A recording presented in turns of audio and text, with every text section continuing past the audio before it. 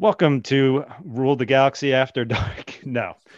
Welcome to Rule the Galaxy podcast. This is D-Doc here, and this is a different episode that we're recording here because we are going to be talking about Game of Thrones and House of the Dragon. So you might have heard the theme playing there. We're excited to talk about this show. Me, Brent and Alfie have been watching this, and we're all very intrigued by the show, and we figured why not do an episode about it. I'm sure some of you guys are listening to it as well. So I'm going to just go around the room and hear the opening thoughts on where we're at in the first half of House of the Dragon so far. I'll start with Brent. Brent, what do you think of our first half of House of the Dragon so far? So I'm going to go a little bit, give some background of where I'm at and who I am as a fan of the whole Game of Thrones stuff. I found out about Game of Thrones, I think going into season 4 of the actual Game of Thrones. So I had already been out for 4 years or so, and I didn't know any of the background, had no idea about the books. I will be honest with you, I had to watch the first season. I would start it late at night and I would fall asleep, and I would have to watch one episode over the course of like 3 to 4 days up until the Red Wedding. And I think that's what gets everybody. Just last year when they were going through the 8th, or 2 years ago when they were going through season 8, whenever that was, my wife started the first season when season 8 started. My wife started watching Game of Thrones. And by the time they got to the end of season 8, she had finished and caught up to where they were at. But watching her watch the Red Wedding was amazing because I knew what was going to happen. And her faces that she made. And like, that's what drew me in, was the Red Wedding. So From that point forward, it was easier for me to follow. So I'm not a big historian. I'm not a big George R.R. Martin. I haven't read the books. I am strictly, just like I am with like the Star Wars world, I'm very much a visual person. So I am all the way through. I think there's 5 episodes out, or was there 6 this week? There's only been 5. So I've watched all 5 of the current episodes. So I'm sitting right there. But at this point, I'm going to call myself the everyman, and I'm going to pepper these 2 guys with a bunch of questions because I have a lot of questions that are running through my head right now. And I need some people that know the books and the lore a lot better than me. All right. Alfie, how are you enjoying the show so far? Well,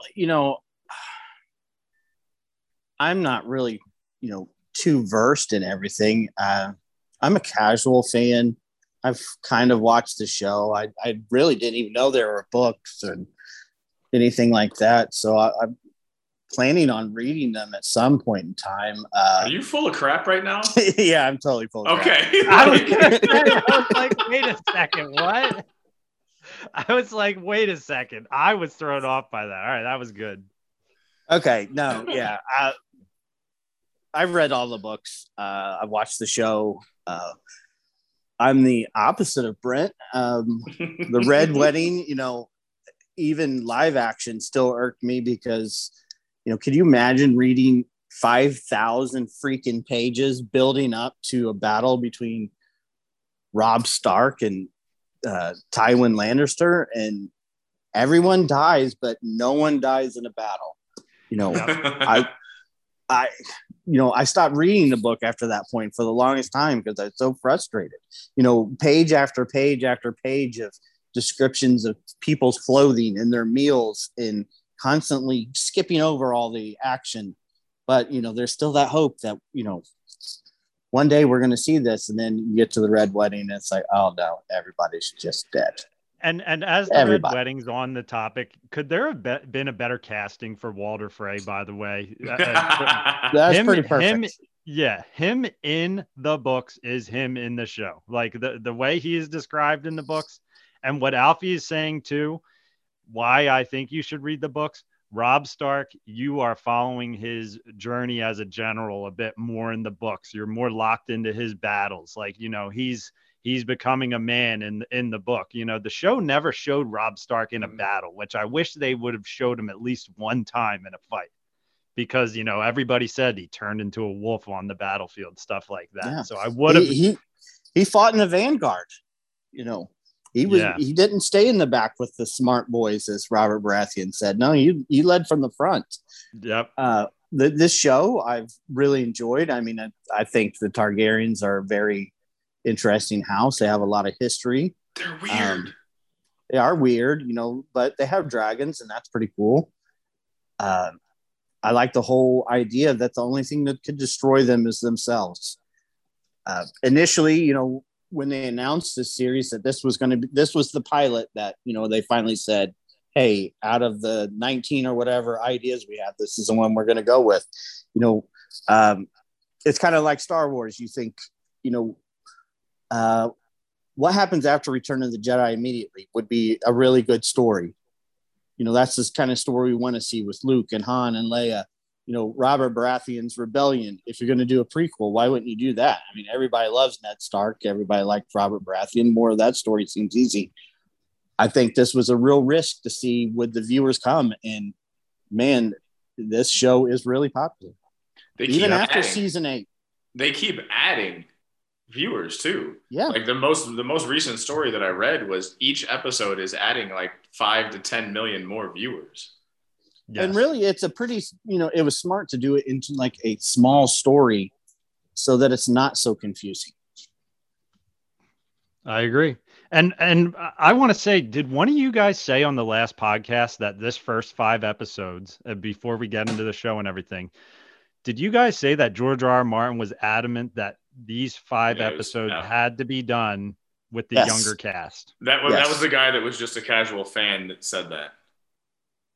Yes, I read that, and that he was very adamant to give this backstory to the characters. Yep. And I was talking to a guy at work today about that, you know, now we're going to move on to a whole totally different half of this show. And I was telling him, I was like, one of the guys on my podcast told me that George R. R. Martin wanted this story told for this first half. And he's like, I'm sure as hell glad that he told him to do that. I'm like, yeah, because he's involved in this one. I mean, I don't think George is going anywhere from start to finish on this show. I mean, I've been waiting for his books, so I know everyone else is patiently waiting for the books to finish. Still waiting. Yes. Yes. I mean, the dude works on a 1982 word processor. He doesn't even write on a computer. Brent, if you knew the last thing that happened in his books before we've gone into darkness, it will drive you crazy. Because it's what he ended it on doesn't happen in the show. It happens more to the storyline of the books, but it will drive you nuts to just think what the hell has happened since, because the books are that freaking good. I was not a book reader.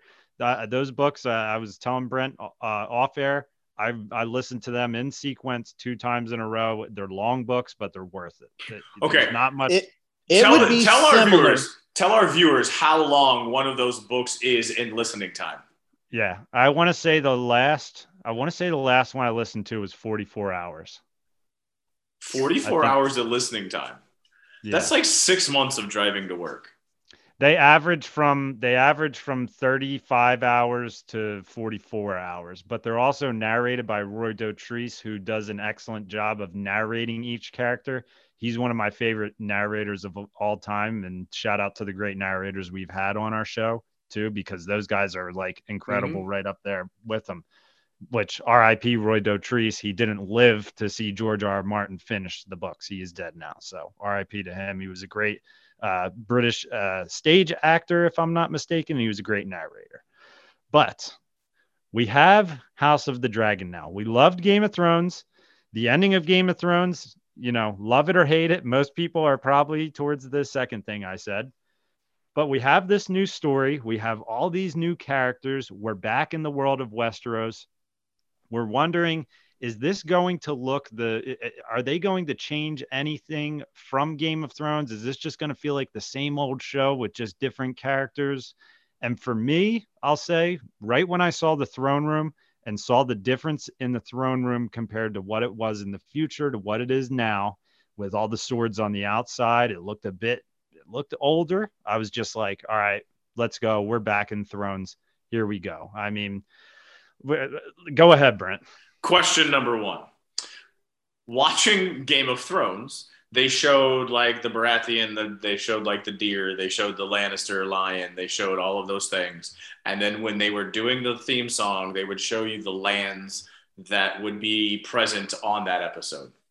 The current intro, there has to be symbolism there, but I'm lost as to what the symbolism is, because right now it looks like it's just King's Landing and there's blood flowing down, and the blood flows, it looks like sometimes in trees, so like in a tree format. So is that like the bloodline of the Targaryens, and that they're going to start mixing or being mixed? But like, I know there has to be symbolism there, but please, can you give me any insight into what that symbolism is? I don't know it, because my eyes always just focus on the blood. I always think to myself, I'm missing these little logos. Do you know anything about it, Alfie? I have not read anything concrete on what it means. I've read theories that, yes, it goes through the history of the Targaryens and things like that. But even after reading some of the explanations and then rewatching it, I still don't see it.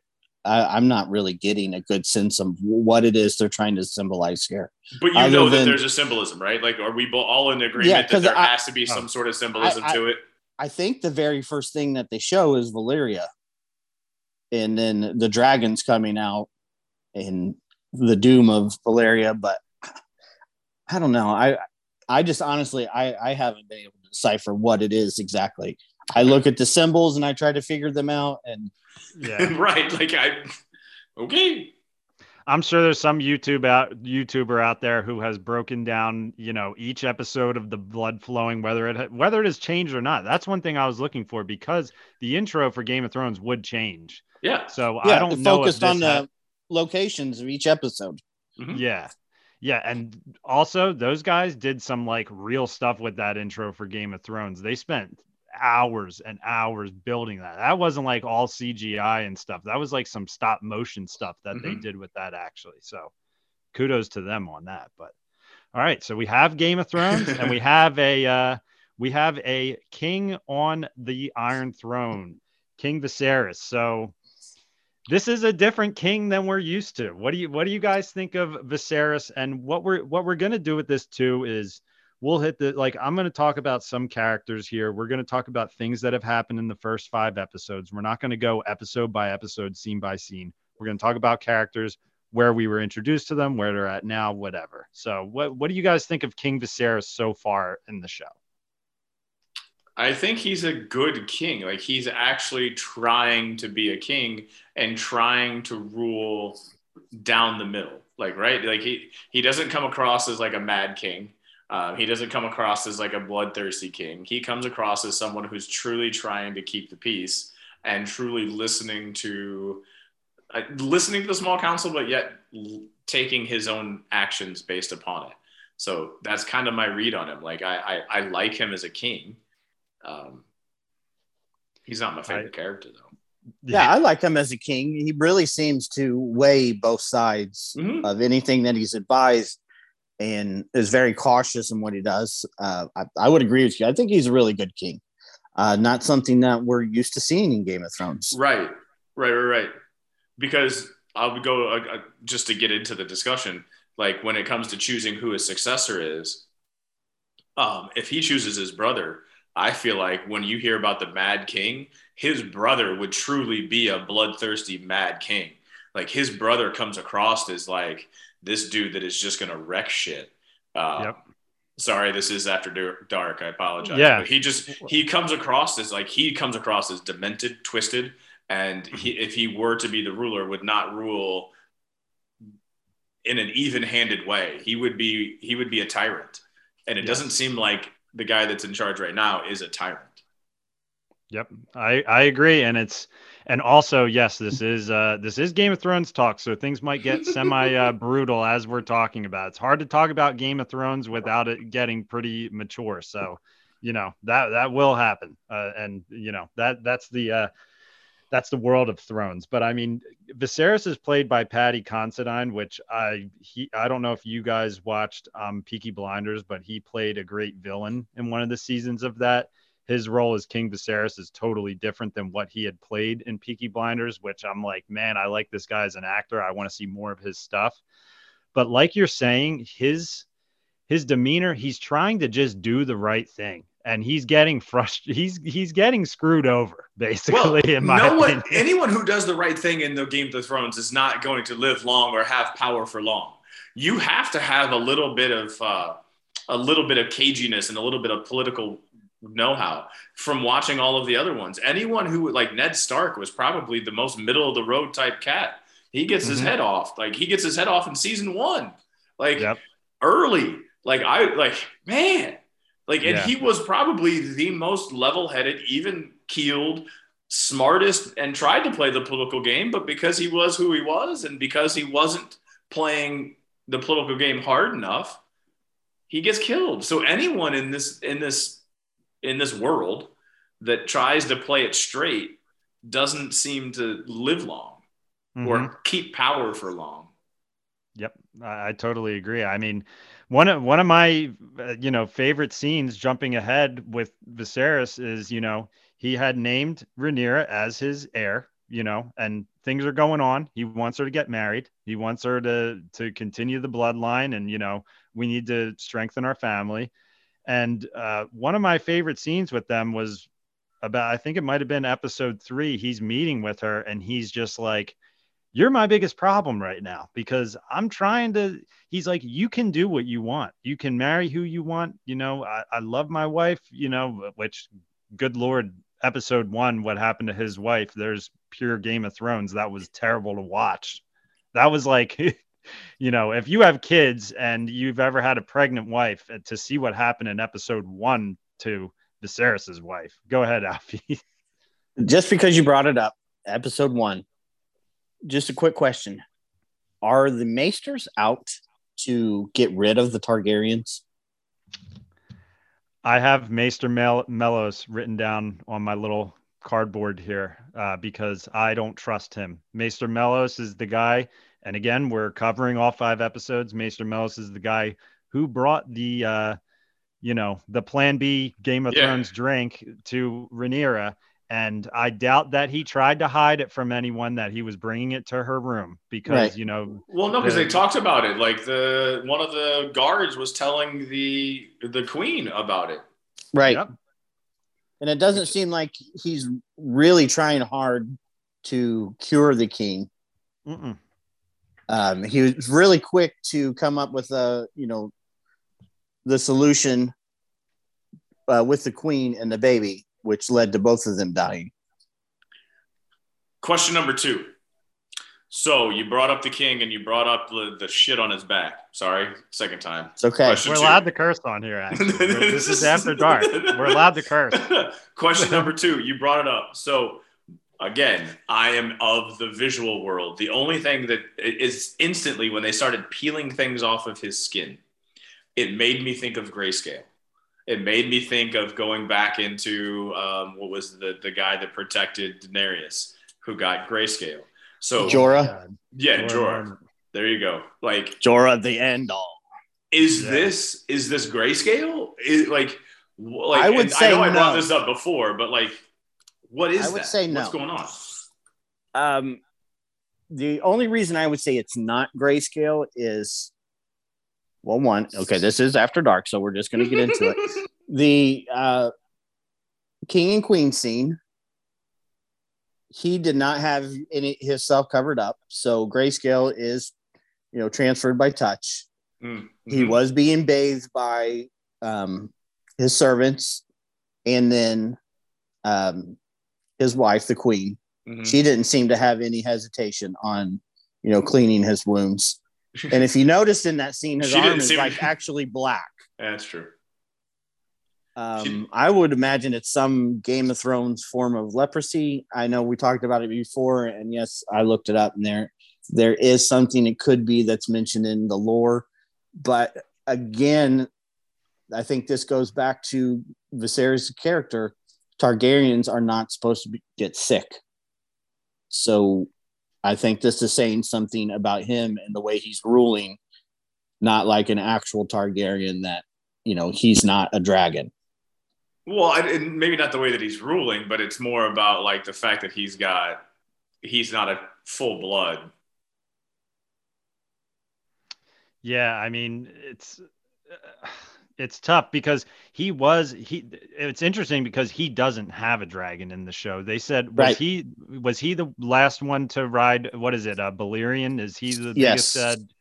He was one of the last ones to ride him, and then he never got another dragon, I guess, after that. So that also brings another interesting layer to him, that he's a Targaryen and not a dragon rider, like an active dragon rider. And please, anybody listening, I may be wrong on this. I probably am, but there is some lore about dragons that a rider can't switch with dragons, but dragons can choose another rider, I think. Or that may be backwards. I don't know. But that's kind of the reason why he doesn't have a dragon, is because he lost the first one. And, he says it's off somewhere. Because we do see Jon Snow kind of, I can't remember if he rides both dragons or not, but there's something about the rider can only ride one. Daenerys only rides one dragon.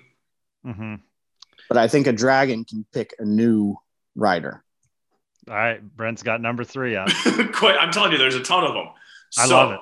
So timeline-wise, right? And I think if I remember correctly, and I didn't catch it, I didn't rewind it, this is set 150 years. 175, 150 years prior. Something like that. I don't remember. It's not like many, many, many moons. It's not like thousands of years, like I think it was reported when it's relatively within 2 or 3 generations. So is Rhaenyra, who's the girl that I actually think is probably the best character in the show. She is my favorite character anyway. Is she the bloodline to Daenerys? I sent you that text earlier, and you've never answered me back on that one, D-Doc. But is Rhaenyra in the bloodline to Daenerys? I mean, are you saying it's her direct bloodline? Yeah, because, grandma, like great-grandma. Okay. Don't know that one. Alfie, do you know that one? I'm trying to think, and there's because I'd have to look into it a little bit. The family trees exist, but I've also been like, you know what, I want to look at them, but I'm like, yeah, that might screw up some stuff for me this show, because I only did half of the Fire and Blood book, and I'm like, at this point there's mystery there for me, which I know Alfie has said that Joffrey has mentioned what happens in this show. The Book of Alfie does not just exist for Star Wars; it also exists. I think it's would be season 3. I think. Well, it's got to be, because I don't think Joffrey lived past season 3. I think Joffrey was offed in season 3 with the poison from the Peter Dinklage. Yep, and I mean, as you said, Brent, Rhaenyra is an incredible character so far. I mean, you're rooting for her so far. Also, but it's also good. It's bothering me because I also didn't know that they're going to change and jump ahead in timeline. So I really like her, and I don't know if I'm going to like Rhaenyra 2.0. Yeah. I mean, this is kind of the Game of Thrones storytelling, though. The story is more about their children than it is them. Now, we got this nice 5 episodes to kind of build a backstory onto why they dislike each other, or what the rift is between the two, and the conflict between their children. My absolute, so D-Doc, Dave, you shared what you thought your favorite scene was, and I think it was in this most recent episode. My favorite scene was the scene with him and her going back and forth in the throne, or like in the king's chambers. And basically, I don't know if that's the same scene you were talking about, but like them going back and forth with, he's like, fine, I will marry whoever you say to marry, but you are going to have to take away, because he's got eyes on he's leading you astray. Like she's as tuned into the political game or more so than what her dad is. And so it was just like, that was awesome just to see how tuned in she is, but it's also a part of what her job was, right? Like she's the successor to the king, but she's also like the cupbearer in the small council. So she is always party to what people are saying in that small council. And she's sitting back in the back watching, and understands that people don't always tell the truth. his dad even said in that argument, like, I know they don't tell me the truth. I know they all have their own self-interests, but she has a different perspective of those self-interests, being that cupbearer, and then also seeing the outside and having other people share information that they don't necessarily share to the king. So I really like that she was the cupbearer, that she remained the cupbearer, and that interaction between the two of them in that last episode was just so rich with dialogue and just like, oh wow, she would be a good queen. She would also be ruthless, but I think she would be a good queen. Yeah, I mean, it goes back to the fact that it's like he is frustrated with her, but he also knows that the stuff, it's almost like he's frustrated with her to the point that he's just like, listen, I know you're right. I know what's going on. You know, like, I get it. I get where you're coming from. It's all right. But like, this is what we have to do. And she does start to get on board with it, as we see when she's meeting with, what's his name? Kristen, Alfie, do you know his name? Our future lover boy, Kristen Cole. Sir Kristen Cole. Yes. Sir. When he asks her to run away with him and travel Westeros and see all this stuff, and she's just like, you think I give this shit away for that? No, not happening. Yeah, sorry, buddy. You're cool. I like you still. We can still, mess around, whatever. But I gotta marry and do what I have to do. I have to succeed the throne. And she also, leading into another character, it was an excellent scene again with the two of them talking to each other, called out Sir Otto Hightower, saying, he's been playing his game with you. You married his daughter, you've had his daughter's kids, and now he wants his son on the throne. And he's just like, all right, I'll handle that. He doesn't want his son. He wanted the brother. Like, I think the Maester and the Hand, like you said, is the Maester out to get him. I think the Maester and the Hand were trying to get the brother to be the king because they wanted war. They wanted to be warmongers. And I think they saw that there's good in war. So I think why the Maester's not doing the best to try to cure whatever disease is going on with the king. Yep. I mean, David, that's poor Viserys. He has multiple thorns in his side. He has Hightower. He's trying to keep Rhaenyra happy, and he's being very loyal to her as his successor. And then he has Daemon just shows up whenever the hell he wants and does whatever the hell he wants. Matt Smith is playing an excellent character as Daemon. You don't know what the hell he's going to do. I mean, what are your thoughts on Daemon so far? Well, I really like Daemon because, especially as, Rhaenyra is stuck in the middle between her uncle and her father. And her father, is a Targaryen, but has taken the idea of we should assimilate to what, the Westeros, customs. Where Daemon, he's just like fire and brimstone. We're Targaryens. Let's just get on our dragons and we'll burn the shit out of everything. And what's ever left, nobody will stand up to us. Yep. So, which way is she going to go? Is she going to go the Westeros way, or is she going to hop on the dragon with him and just cause chaos? All right. So he's creepy as hell. Okay. I'm just going to say it. He's creepy as hell because he takes his niece, who looks like a child. I mean, she looks like she's 12, takes his niece to a brothel, and then kind of has the urge. He stops himself, but he's got the urge to get it on with her. Well, they coupled. They were coupling. He showed her what is possible. Right. He basically, right. We can do whatever we want. Come with me, and whatever your heart desires. You want to go to war, we'll go to war. You want to have kids, fine. You want to, it doesn't matter if you're married or not. We're Targaryens. We can do what we want. No one will stop us. So he's creepy as hell. Yes, he is. And then he's scary as hell because in that same episode is when he goes to the battle and they set up, I think it was the Valorians. It's the Valorians were setting up the battle plan and like, we'll just feed somebody and like have them come out of their tunnels. And by the way, the guy with all the burns and the skull face on it was creepy as hell Crab too. man. Right? The crabman, he just goes and stands in the middle and he's like, come get me. Come get me. And then as they finally start coming, then the damn dragon comes out of nowhere and lights them up. And he just starts like massacring the crab people. Like, okay, you're scary as shit, but you're also twisted and weird as hell too. Yep. I mean, it shows Well, you he where was he's willing coming. to fight to the death over a jousting match. You know, Yeah. so Kristen was like, please just, will you just yield? Yeah, he was. I mean, it shows you where his mind's at, where the king was like, hey, we're going to send you help. And he's like, we're finishing this shit now. Right, because Like, I got to prove to him I don't need help. I want to make sure that I say that I got this and you're not helping me at all. I don't need your help. I can do this, and this is the way we should rule because I should be king.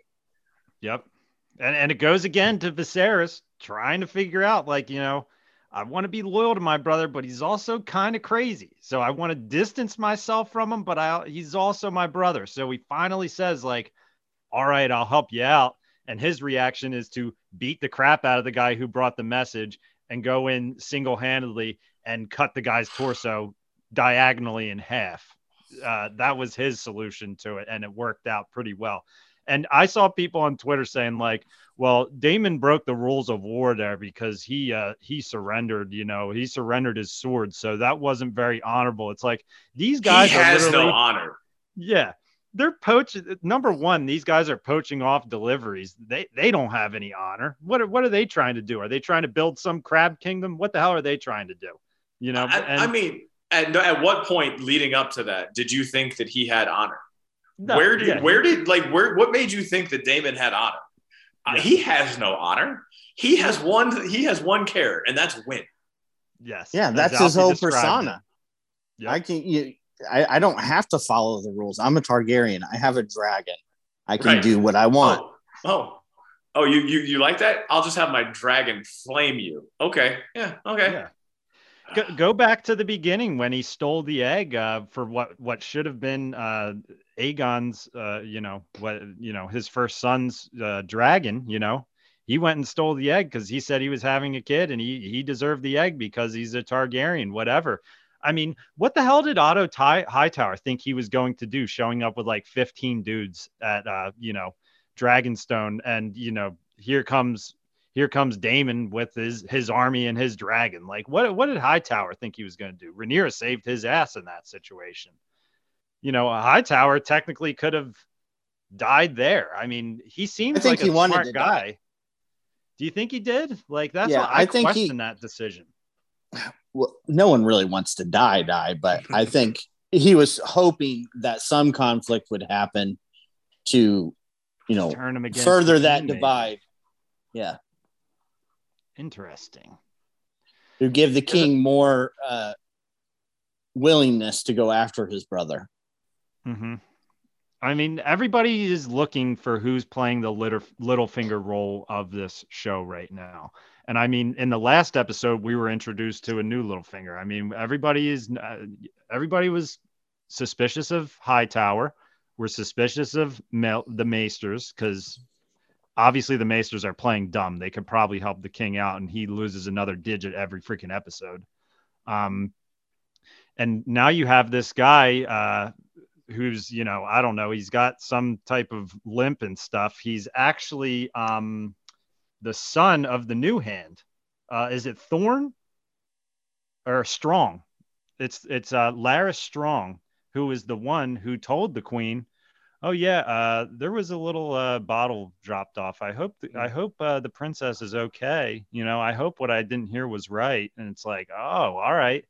So now you're playing the game now too. So now the new hand of the king, his son is playing the game. Is the new hand of the king loyal now?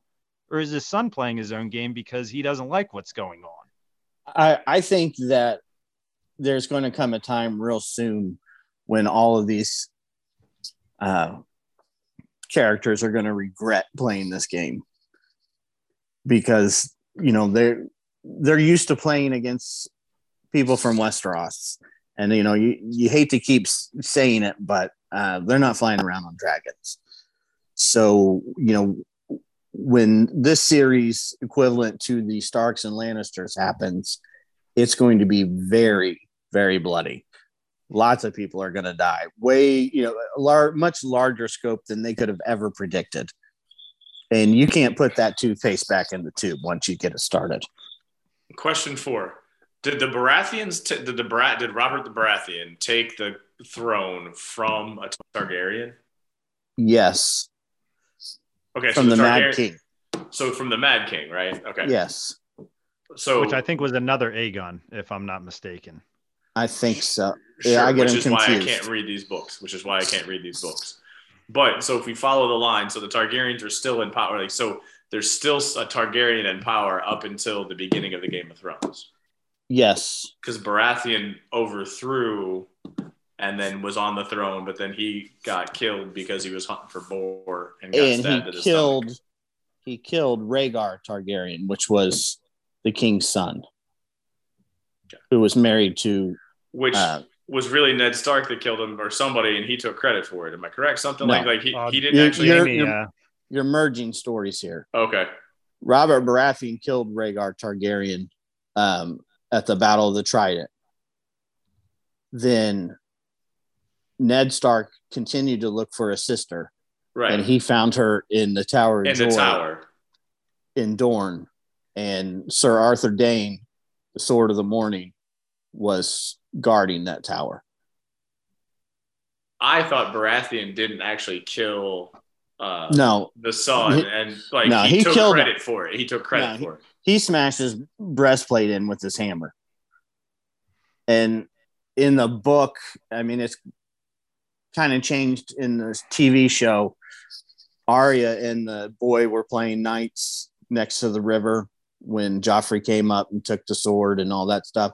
In the book, they were, it was an urban legend that you could find the jewels from Rhaegar's armor in the Trident because he smashed his armor that hard.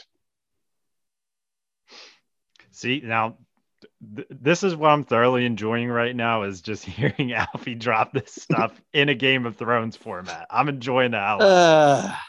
Yeah. But I mean, another wrinkle to all of this that we've already talked about, this whole buildup and just 5 episodes of a show, is Princess Rhaenys, who is the woman who was technically in Rhaenyra's position. It was the first scene you saw in the show that the realm chose Viserys over her to be in charge of the realm. And the way she talks, the actress is excellent in the show because she seems so very nonchalant about how she knows what the hell is going on. It seems like she even knows more than Corlys, because she's married to Corlys Velaryon, who is now joining families to the Targaryens. So the Velaryons and the Targaryens are both dragon rider families. They're obviously linking up. They're going to ride dragons together. They already have been in battle with Daemon, linking up with them.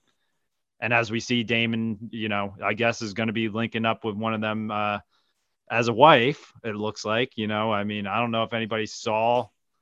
I mean, he killed his wife, right? Like, that was his wife. That was like his ceremonial wife, and he killed her. Right. How about that scene? That was pretty rough. I was like, all right. She was ready for it, and all he had to do was put his hand out to the damn horse, and the horse got spooked and killed her.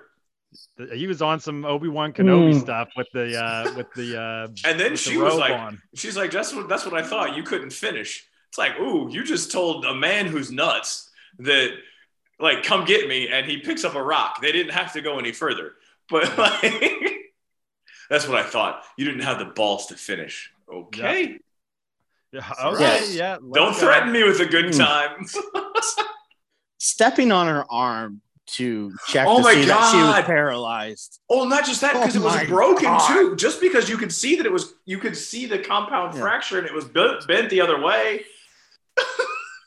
God, he's an evil human being. Yeah. Oh, you can't feel that? I'll just leave you to die.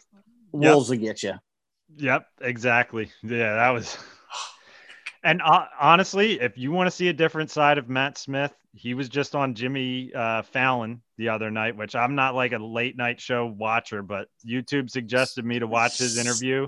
Man, he's a funny guy. I know he's in that Doctor Who show, which people are big fans of.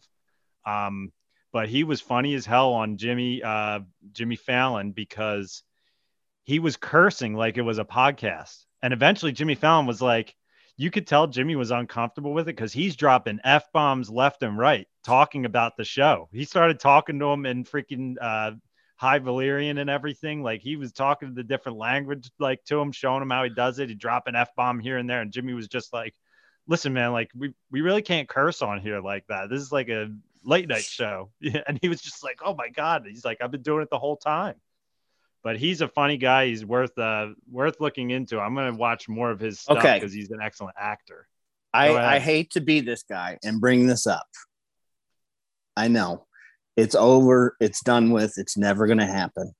But watching this show and seeing him in this role, I cannot Star Wars, Thrawn. But look at it and think, my God, what were we robbed of with him as a young Palpatine in The Rise of Skywalker? Was that what it was? I thought it was Thrawn. Yes. He was supposed to play him in that. I've read that freaking article. Yeah. I agree. Wow. I mean, this guy, he's got it all. This is pretty much the character right here. He's the same dude he was the same guy from Broadchurch, one of the detectives on Broadchurch. Did you guys watch any of that? Oh, see, look, I watched some Netflix. Netflix has some pretty good British shows that show up all the time. That, and if you really want to watch talk shows and you want to see people be very good on talk shows, you need to watch Graham Norton because Matt Smith's been, I think it's the character that I think of, the person I'm thinking of. He's been on Graham Norton before, and they're like American actors go over there because, I mean, they can have a few drinks while they're on it, and it is a very, very entertaining show. So if you can catch any clips of Matt Smith on Graham Norton, I'm sure you're going to enjoy them. I can only obsess over so many things. I only have so much time. Yep. It's so we have Daemon, and Daemon's playing his games. Obviously, we brought up earlier that he took Rhaenyra to the brothel. They coupled, according to rumor going around the Red Keep. And what the hell happened at the end of the last episode when he kind of grips her face up and all hell breaks loose? I questioned to myself because the king, I love that the show almost gave us Viserys's perspective of what was happening, that like crowd started to form a little bit, he's looking over the crowd trying to see what's going on. The last thing we see is Daemon gripping the face of Rhaenyra, whether it's to kiss her or who knows what, because she seems like she's about that life. When she was talking to him, we didn't get the same Rhaenyra that was on the boat telling, Sir Criston Cole, I got to do my duties. I got to be the queen. I'm going to marry. I'm going to have kids. She was like, take me to freaking Dragonstone. Let's get married and let's do this shit if you want to do it. Like, was she calling his bluff there? What do you guys think of that scene? Because I thought that was a very loaded scene that I think might be talked about later in the show. Or I might be wrong on that. I think, one, she was calling his bluff. You come here and you speak this, and throw all this crap my way about we could be this, we could be that. Let's just do it. Let's, could you actually, betray your brother, the king, the kingdom, the crown, all that stuff. But then again, there's a part of me that looked at that scene and said, well, this is a little bit of foreshadowing. When they come together, it's just going to be absolute chaos and people are going to die. Yeah. I mean, because to me, if you don't think they're going to wind up together at some point watching this show, I mean, they are going to be together. You think they're going to go Lannister? You think they're going to go full Jaime and Cersei?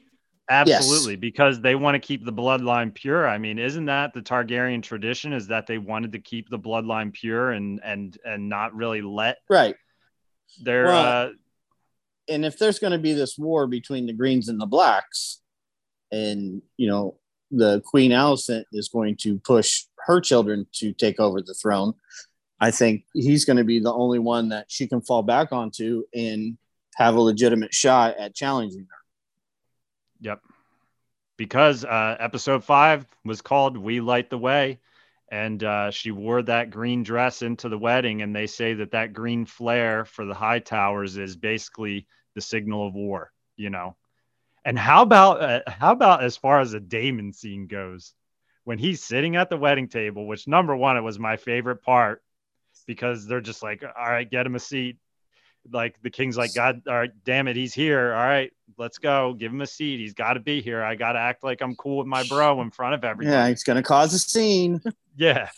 So then that guy has the balls to walk up to him and be like, you know, that was my, that was my niece or whatever, you know, his ex-wife. You know, you're not going to, I know what the hell you did, basically. And he goes, you know, I've been meaning to talk to you about that because she has no heirs. So I'll be seeing you pretty soon to find out what I've inherited from your kingdom. And that guy's just like, okay, I'm going to do the slow, like the Family Guy slow walk back to my I didn't think this all like, the way through. Yeah. It just shows that he takes over scenes, man. He walks in the room. And that's the sign of good writing and just good directing, is like, we're 5 episodes into a show and you feel those vibes of these characters, you know? And I mean, Game of Thrones is real world, like not real world, but like it's drama that people like to see. It's, you know, deception, lies, cheating, sex, all that stuff mixed into one with blood involved, battle fighting, all that stuff. So when you see the dialogue taking place that you know is going to lead to that kind of stuff, it just really makes it exciting, even in the smallest moments. I mean, fifth episode, not much action really happened, other than a head having a hole in the face of it. I don't know what you guys thought about that with Sir Kristen. I mean, I think the only real action has been that killing the crab people. There really hasn't been a lot of action. And I think that's just the 3rd or 4th episode. And I don't know exactly where it's at, but it was somewhere in there. Like that's really the major action sequences that I can pull out from watching the series. Mm-hmm. But I am going to say something. It's getting late for this guy right here. So I'll let you guys finish up. I've enjoyed listening to you guys talk. I appreciate you letting me pepper you with questions about this. I will continue to watch it, and hopefully we'll do a final wrap-up show when it's over. Does anybody know the runtime? So we got 5. So it's 10. So we're halfway through, right? Yeah. This is we're on the 50-yard line of Game of Thrones, and we hit a podcast right at that 50-yard line. I think I think it's the perfect time to have that conversation. But I just want to tell you guys peace, because I'm just getting late for this guy here, so I'm gonna head out. So have a good one. Thank you guys. Yep. And I mean, Alfie, we can pretty much just touch on some small stuff as well here as we're going, and, you know, wrap it up too. But man, I kind of actually lost where I was at there for a second, but I know that you know what's going on, that there will be this civil war, because I know it myself from stuff I've heard and read from the beginning of it. I mean, there's deception that's going to be happening. The Targaryens, I mean, incest is a thing that happens on Game of Thrones. People think it's like weird, you know. It's funny to me because I've seen some people on Twitter just being like, why are you guys about this? Like, with all this incest going on, I'm like, did you not watch the entire show of Game of Thrones? Like, this is the world we're in.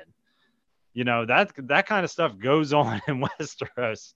Just look at Jaime and Cersei, for example. Right. But, you know, Jaime and Cersei, you know, they justified it all by the Targaryen way.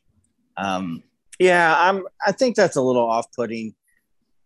I think this series so far has done a pretty good job on keeping it low key.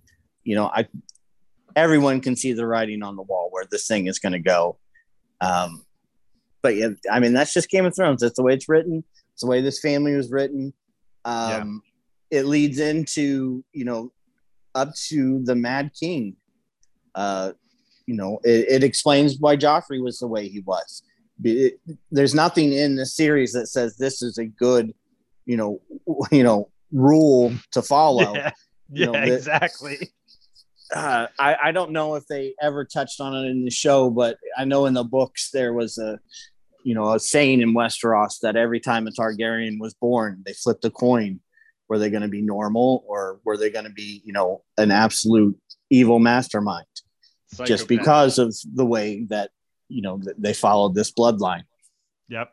And I catch vibes too from the Valyrians that, like, the way they didn't receive the king in that episode. I kind of feel like they're still a bit slighted by him not accepting their original offer of marriage. Right. I mean, I think the kids are going to form their own relationships with them, because, I mean, we saw Rhaenyra make her own pact with the guy, the Valyrian she was going to marry. I don't know his first name, but, obviously he had his own thing going on and she has her own thing going on. Right. And they were just like, we'll have kids together. We'll keep this going, duty. but we're going to have our fun on the side and do whatever the hell we want. Yeah. I mean, Cersei explained the same thing in, the first season of Game of Thrones to Joffrey. She said, you want to fuck painted whores, you can do that. But every once in a while you got to come back and, do your duty and make it, presentable to the kingdom. Exactly. And Sir Criston Cole wasn't down with that. He wasn't down with that at all. Yep. And that's where it was like, I was kind of leading to that, to kind of like semi close it out here, is like, what the hell happened that Criston Cole, was it just the fact that, which I think that guy's name was actually Joffrey as well. Yes, the guy who came to him and said, like, I have my secrets, you have yours, basically like, keep your mouth shut and we're both going to enjoy ourselves for like the rest of time, basically. And he's a guy who is kind of stuck on honor and can't get over the fact that he went as far as to break his honor, to basically run away with Rhaenyra, to her saying, no, that's not going to happen, to now, all right, I'm going to be your whore, is what he said. I think he just snapped in that moment and said, like, nope, this isn't the life I'm going to live. I mean, he was going to kill himself. Right. He pounded that guy's face in. Like, it was crazy. Yeah. And it indirectly would have hurt Rhaenyra in the long run, because he was taking away, her husband's outlet there. Yep. And I mean, is that what I was wondering, is that wedding going to almost be like a Han Solo who shot first situation with that fight that wound up taking place? Because I'm like, did the show not show us what happened? Because Daemon kind of disappeared, and it all happened after Daemon started, gripping her face, whether to go to kiss her or talk to her. I don't know which one it was. Yeah, it didn't really give you a clear indication of how it started or anything other than, because it seemed like so many people were throwing punches and it was just the chaos. I don't really know. Yeah, it's like the bar fight where that guy just decides to fight someone anyway for the hell of it, just because he was there, So we have Criston Cole going to stab himself because he doesn't want to live like this. He trusts his honor. Alicent goes, hey, hold on a second. That's all we see for that. So we know Criston Cole is going to live. Whether she's going to use him as her spy, which I don't see why he would want to live to be used as her spy to spy on Rhaenyra, unless he feels totally betrayed by her, unless Alicent was able to convince him of that. I could see that. Yeah, I mean, so here we are. We've got Rhaenyra. She's married. After the fight, they said, screw it, let's get this wedding over with. They did that. Daemon danced with the Valyrian, who, if you didn't watch the preview, I mean, we'll see what happens with that for the next week, But we're jumping timelines here. We're going to see what these new actresses and actors can bring to it. We got some sticking around, some leaving. To the first half people, thank you. Did a hell of a freaking job. I think you're written in Game of Thrones legend as far as I'm concerned for those first 5 episodes. I thought it was excellent. I thought it was excellent. And not to go on too much longer, but I only have one complaint with the series so far. What do you got? The dagger. Yeah. Oh, man.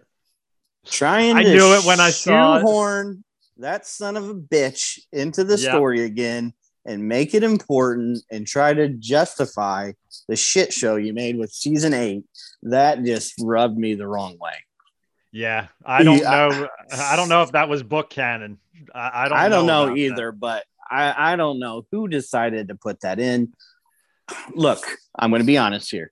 That is an awesome little bit of lore. If it's in the books or something, great. If not, if somebody came up with that, it really is an awesome, like, little side story. Hey, our original conqueror, he had another vision that we passed down king to king, and here's here's his dagger, and it tells the story and blah, blah, blah. That's cool. But I needed this series to be as far removed from Game of Thrones as possible.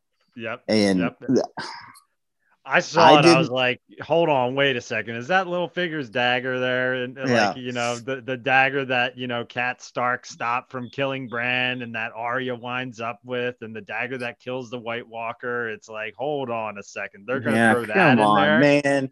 I don't need you trying to say, hey, look, season 8 was actually great. Let me show you why. I didn't need that. Not one bit. It almost was giving me Rise of Skywalker vibes with the little dagger. Exactly. That they had. Yeah, but I mean, it's and here's the thing, that they are like at least making that stuff implied. Like I could talk about Rings of Power. That's a whole nother story, because apparently they showed Isildur's sword in the last episode, but it was just sitting in the corner of a room and whatever. I mean, if you want to know what good storytelling is, watch House of the Dragon. I know that there has been some callbacks to what happened in season 8 of Game of Thrones. There was the talk of the White Walkers and the Long Night, and him having that conversation with her in episode 1, where they did go over, our future. I just couldn't get past hey, here's the story that's been handed down, and it's called A Song of Ice and Fire. And hey, Samuel Tarly just happened to come up with I decided to call this book The Song of Ice and Fire. That's too much for me. Too much. That's too far of a stretch. Yeah, I mean, Sam was a pretty smart guy. Maybe he just connected his mind with them on that. Who knows, But I think because George is so involved in this show, and it seems like they've learned that they should keep him involved, because I don't think that he was getting along with the Double D's as they were getting towards the end of that series. I don't think they were having the same vision. So I think they decided to say, George is going to be fully involved in this. He's the one who created the world. He's the one who's one of the best writers. What's up with Georges who write good things, man? If I ever have another boy, I'm going to name him George on the off chance that he writes some incredible stuff. Jeez. But yeah, I mean, it's good. And I think we're in for a hell of a ride. I don't think we've seen anything so far. I think we've only scratched the surface in these first 5 episodes. Yeah. And that's what a good show is all about. Let's end it. And I'm going to end it on, there is a scene coming up. I don't know if it'll be in this season or the next. Is there even a next season? Yeah, there's apparently, from what I've heard, they have 3 seasons planned out for this show. Okay. There is one scene from the books that if they do it and do it right, this will be possibly the greatest scene in television history. All right. I'm ready for it then.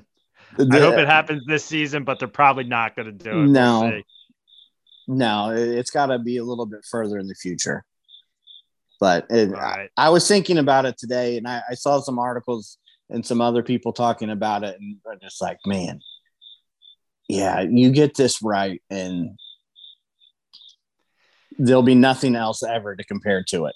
Yeah. I mean, if you think about it, they've been pretty smart with their budget on this show. I bet you their highest budget so far has been in the CGI of their dragons. They've had one battle in the show so far, and it hit good when the battle happened, because I didn't expect that battle in that episode. No. I expected it to turn the page, and it's like, oh, shit, we're going to get a battle here. Yeah, let's the go. dragons flying through the clouds it's just been phenomenal. Yeah. The sound of the dragons approaching when they're flying is something else.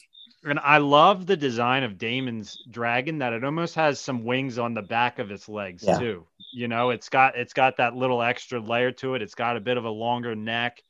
It kind of like has a bit of his personality like in it, you know, and that's the fun part, is we're getting to see different Targaryens and different dragon riders and different personality types of their dragons. So we've only seen Rhaenyra's dragon a little bit, you know, we've only seen her show up on it every now and then, but you know that when she hops on it, it's game on. So that's what's kind of cool about her, is she's very nonchalantly badass in it. And I hope that the next actress, which I forget her name at the moment, I have it in front of me here. I know it was Millie Alcock who played the main character, and then it's Emma D'Arcy who is playing Rhaenyra for the rest of the show. So I hope she can just continue what Millie Alcock has built in this show, because I thought that Alicent and Rhaenyra probably almost even surprised the showrunners of how good of a job they did to set up this story. So, Joe, if you're listening to this podcast just for the fun of it, start watching House of the Dragon.